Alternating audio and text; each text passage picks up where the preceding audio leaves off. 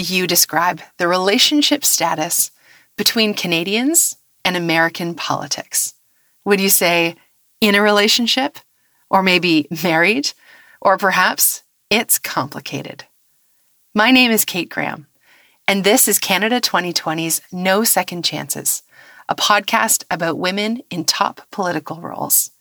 This season examines what's worked in countries around the world to increase gender representation. So far, we've been from Canada to Denmark to Taiwan to Chile to New Zealand, and each country has its own story to tell. And today, we're examining a story and a country that's closer to home. Today, we're in the United States of America. USA, USA, USA. American politics. It's on our TV channels and our favorite shows and in our movies. It's everywhere in our social media feeds. And you can walk into most any coffee shop in Canada and hear a conversation about Biden or Trump or whatever the U.S. political headlines are of the day. Yes, we Canadians love to talk about American politics. And I don't think it's just because they're our next-door neighbor or because almost 70% of us live within 100 kilometers of the Canada-U.S. border. I think it's because American politics matters. It is internationally consequential. It affects us, and it influences our ideas and our attitudes and our political culture in more ways than we might like to admit. You hear Canadians express worry about American-style politics, usually a shorthand for hyper-partisan, divisive, big-money, larger-than-life political theatrics, a concern that feels especially timely right now.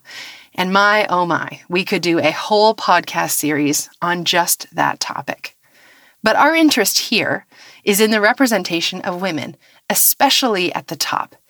And there are a lot of reasons why America is an important comparator case for us.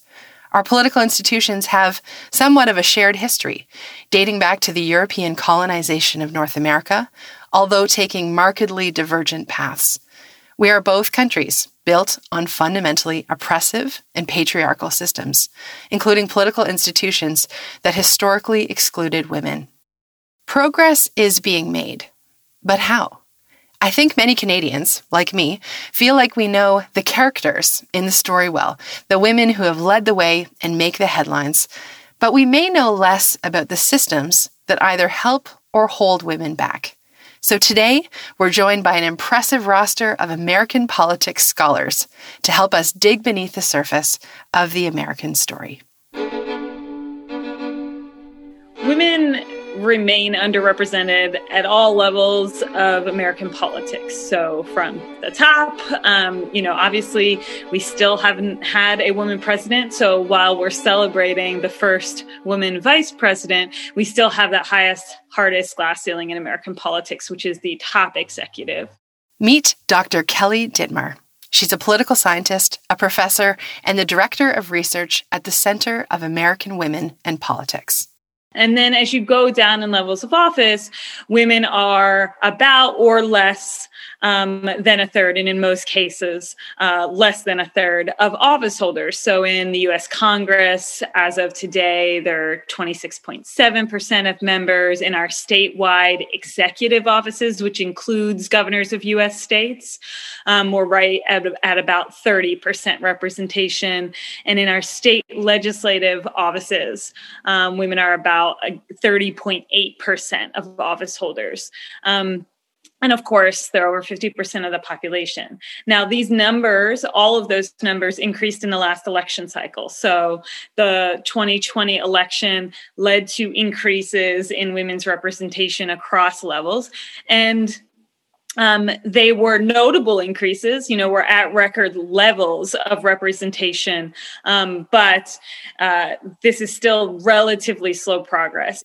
So here's the 167 million person question.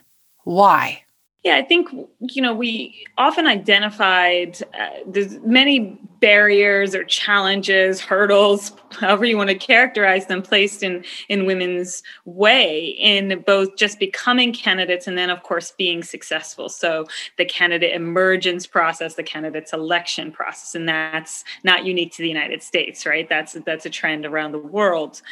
In the United States, women are still underrepresented simply in the candidate pool. So the number of women who throw their hats in the ring, if you will, is still disproportionate. In other words, lower than men, and particularly, lower than the percentage of women in the population.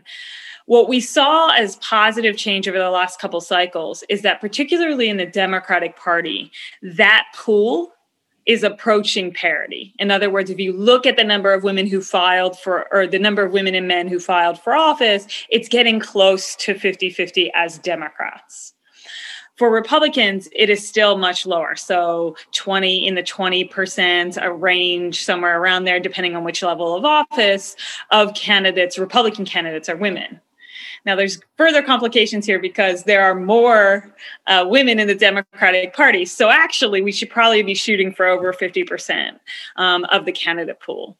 And likewise, for Republicans, we would expect perhaps a smaller percentage. But they're still not matching their representation.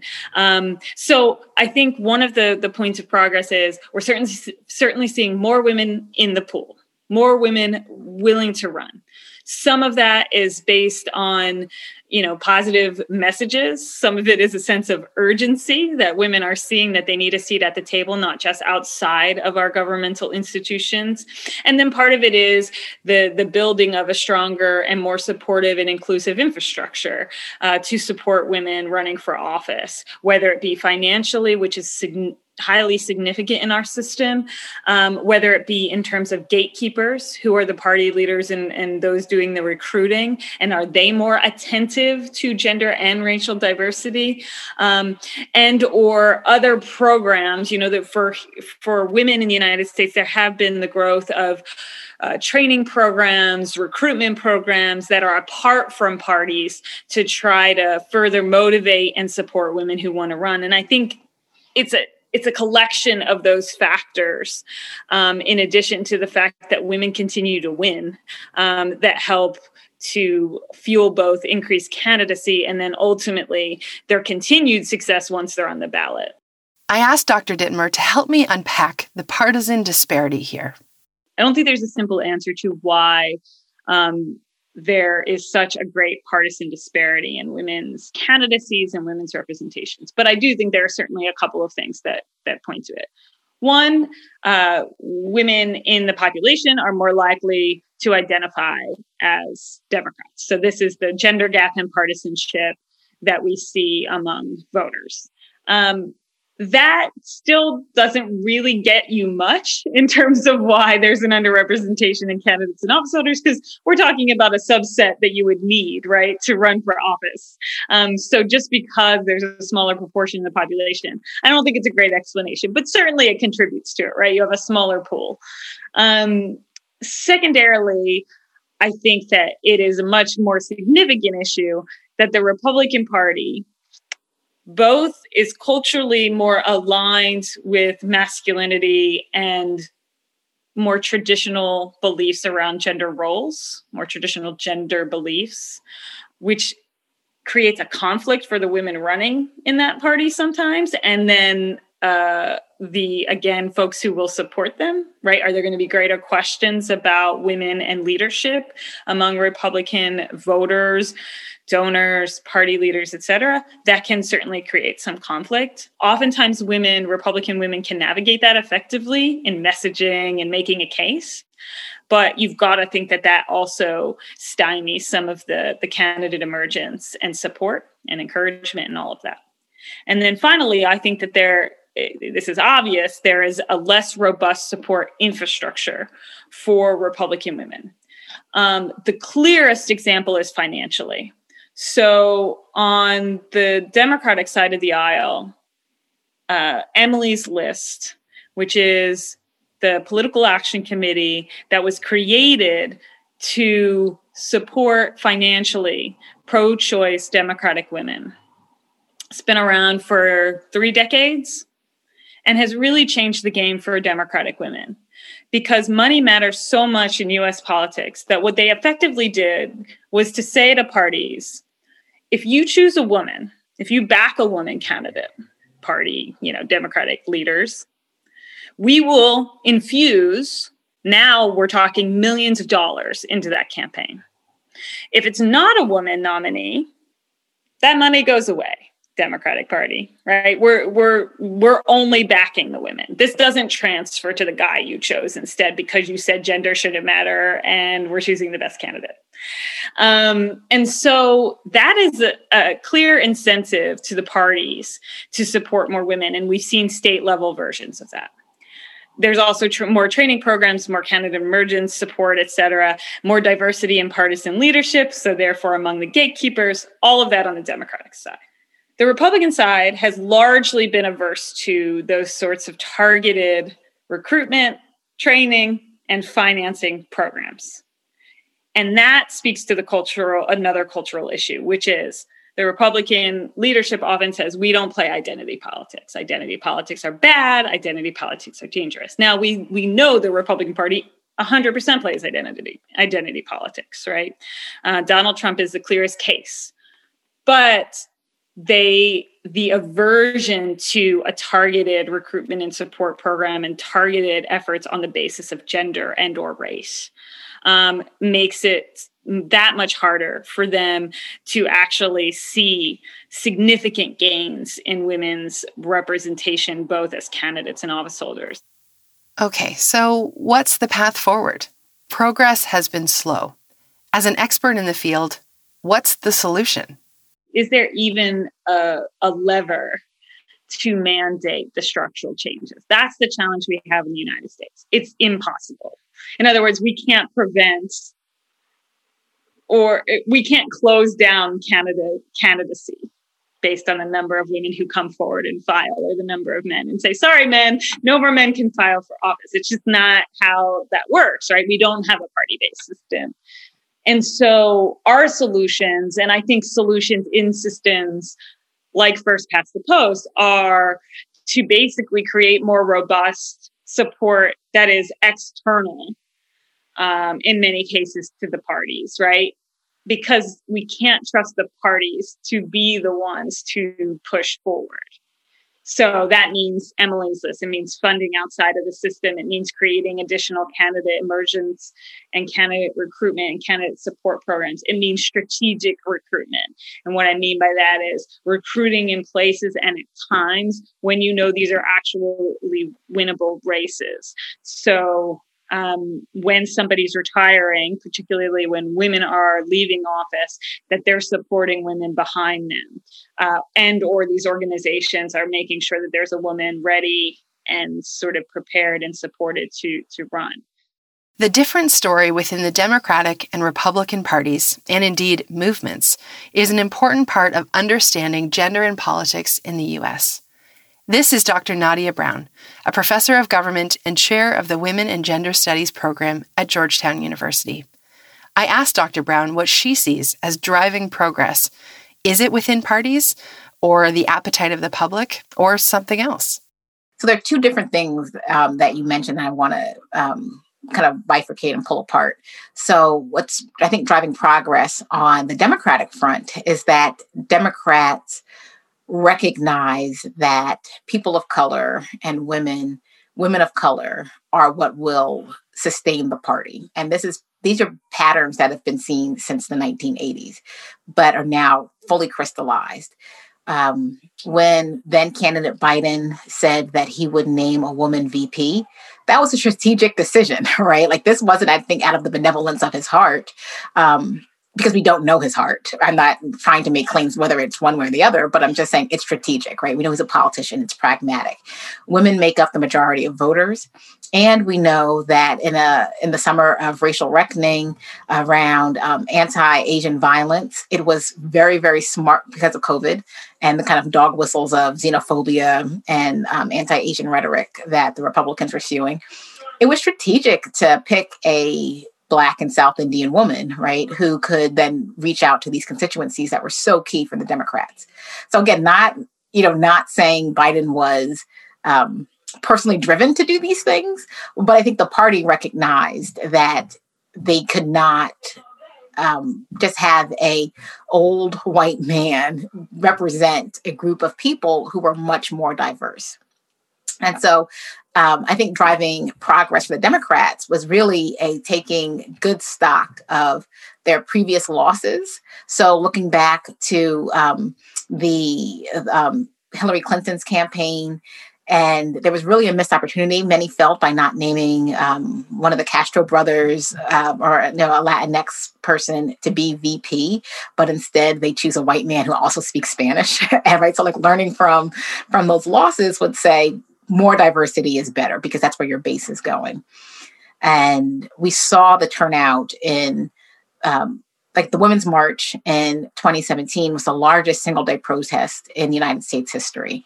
The Democrats and Republicans would be foolish not to pay attention to women's votes. Conversely, on the other side, right, Republicans also know this, right? And you saw that in the RNC, the convention this summer, they really pulled on women, right, to in ways be the face of the party, be messengers of the party, really try to soften the rhetoric that President Trump was putting out there. But unlike the Democrats, Republicans don't have an infrastructure for building up women. The Democrats have a party structure where women are mentored. They are looked out to see, like, will this be a rising star? Is this someone that we should cultivate? Should we give them resources? Now, all of this is still problematic. I'm not to say that this structure is good for people. My own research says it's really not good for women of color who are oftentimes overlooked. But at least there is a structure. And once you get in it, you're in it. It's just hard to get in if you are a woman of color. But the Republicans have no structure, right? They're like the cream rises to the top. If you're a good candidate, and you'll seek us out and you'll win. And you just need the same things that any other candidate needs. There's no difference in gender. And that's why you see these paltry numbers of women on the Republican side. It's because there's nothing that is intentionally done to cultivate relationships and mentorship programs of people of color, of women, people that are queer, differently abled, because Republicans think that we're all individuals and that our group identities don't shape our lived experiences that we bring to politics. So what's driving the progress in some ways are just the fortitude of individual people who are going to say, I'm running and I'm doing this. And then on the other side, there is progress being made because it is voters that are really shifting and making the parties be much more responsive. I talked with Dr. Brown about this season of No Second Chances, where Canadians are trying to learn from other countries and what she felt Canadians could learn from the American experience. And I'll admit that I was a bit taken aback by her answer. And I don't think necessarily America is the place to watch either. I mean, I think the difference is where, like, Canadians, you all have a deep commitment to progressiveness or want to see yourself as much more progressive. And perhaps that disconnect will lead you to a point that you're at least able to have these conversations among people without nasty, negative, vitriolic responses. In the United States, I don't think we see ourselves as progressives, right? So there's a half of a population who is championing women's elections and diversity in elected office. And then another half who just don't give a damn, right? They're like, it doesn't matter. American is American. You should not see yourself as a woman or a Black person, as a queer person, as a disabled person. You should just see yourself as an American. And I think the difference in how both of our countries see ourselves and what we value most should be used to drive the conversation on who you want to be. And I think Canada has a leg up because I think the Canadians generally see themselves as progressive people and will think creatively to be problem solving so that they can fit into their ideals, right? And we don't. So, I mean, I feel like we have American exceptionalism that really tries to wipe away any kind of differences among us. But calling out attention to these differences are what make us better because we're able to learn, we're able to, kind of figure out ways to go forward that betters all of us as opposed to some. But for Canadians, I think that learning from other nations, not the U.S. is probably the way to go, right? So I think about, I'm an American politics scholar, but I think about the research from my colleagues in comparative politics, particularly those that study women in state legislatures or national legislatures in South America, in Europe, or in places in Africa where there are gender quotas. Now, we know that they're problematic, right? So there's backlash with quotas, and that sometimes these women are figureheads only, and they don't actually have real authority to make change. But within these systems, I think it changes who people believe could be rightful leaders. And sometimes symbolic representation is an important stepping stone to get us to descriptive representation. And so thinking about countries that are willing to put themselves or to hold up this progressive manner, maybe it is learning from places that have quotas and seeing what, and working to instill some of these quotas, but taking the scholarship to learn how to actually implement them in ways that take women out of figurehead positions. Women, minorities, indigenous groups, right, queer folks, differently abled folks out of these figurehead positions and actually incorporating their voices and perspectives in politics. So, I mean, I'm heartful that Canada might be able to do this. I unfortunately, I think the ship has sailed for the U.S. Well then, Dr. Brown wasn't alone in this view. Meet Dr. Malliga Och, a political scientist and gender and politics expert from Idaho State University. So I think from the outside, or by just looking at the media narrative, it really looks like there is progress in the US, and there is. We've seen increased number of women being elected to Congress. However, if we put it in the big picture, the progress is very little. So, for example, when we think about the Year of the Women in 2018, it was like the record women in Congress, record women of color in Congress. And that's all true. However, it really just moved the needle from 20% women in Congress to 23.6% in Congress. And then even in 2020, where we see another push of women getting into Congress, another increase in numbers, we are only at 26.9%.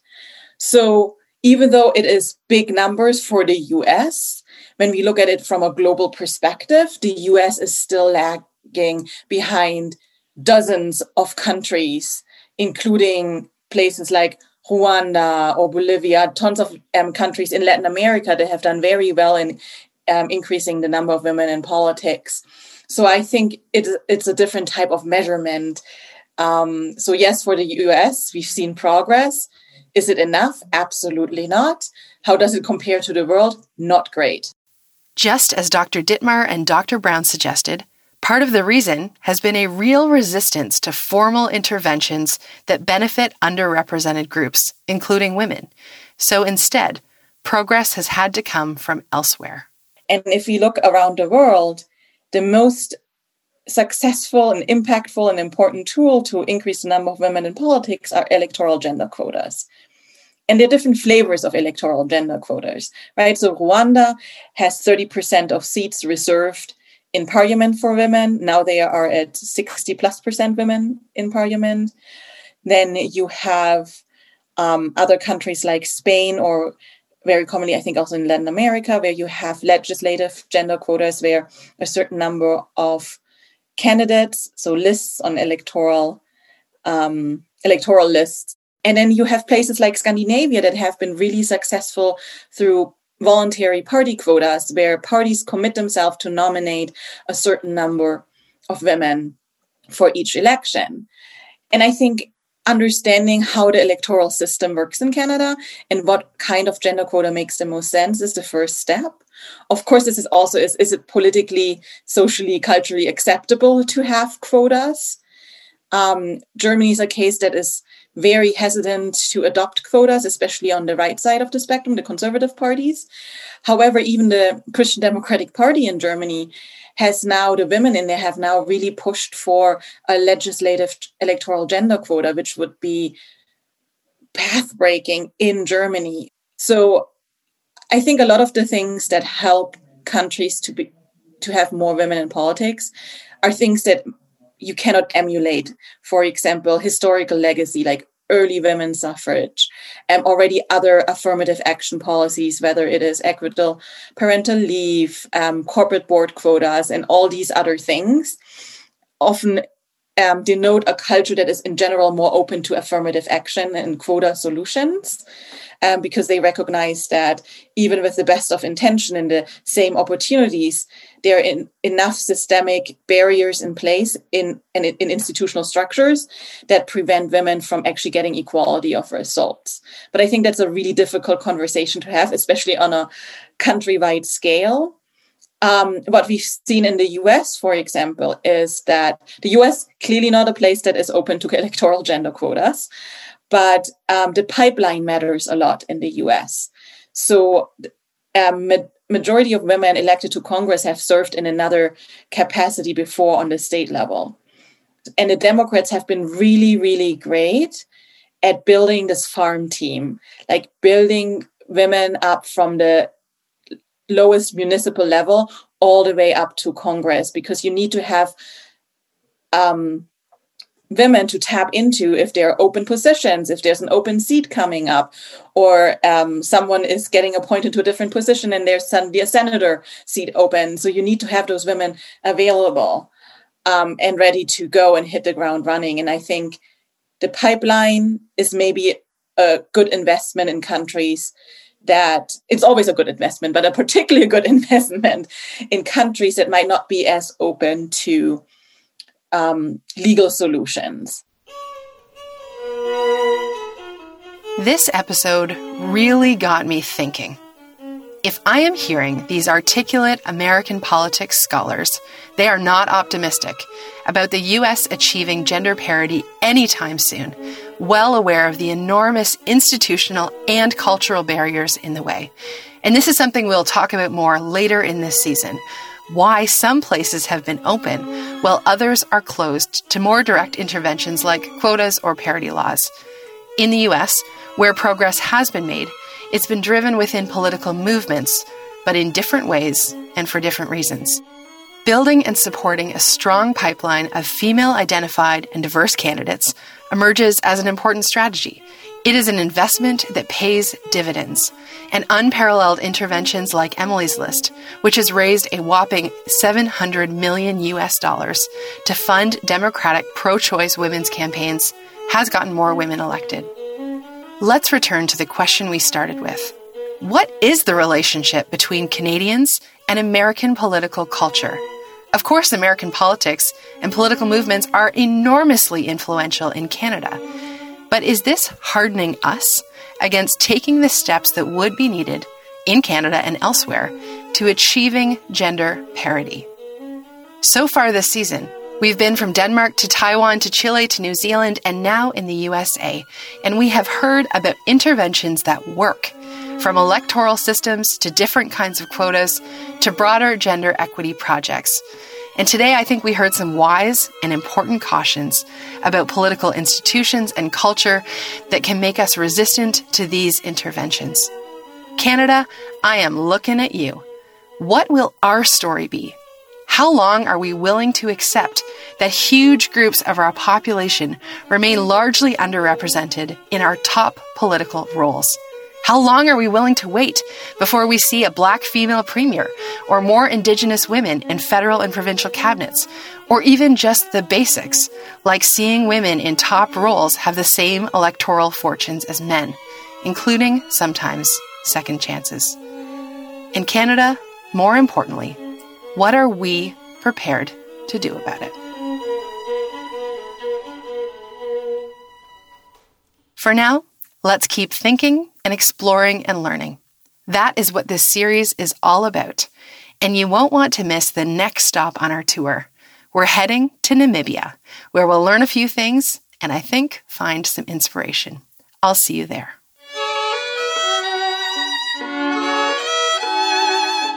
No Second Chances is a special project of Canada 2020. This episode was written and hosted by me, Kate Graham, and edited by Aaron Reynolds. No Second Chances is produced by the Canada 2020 team, including Carolyn Smith and Aisha Jarrah, under the leadership of Executive Chair Anna Ganey. The music is by Meredith Llanos.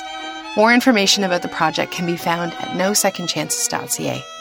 The No Second Chances podcast has been made possible by the generous support of Margaret McCain and MasterCard.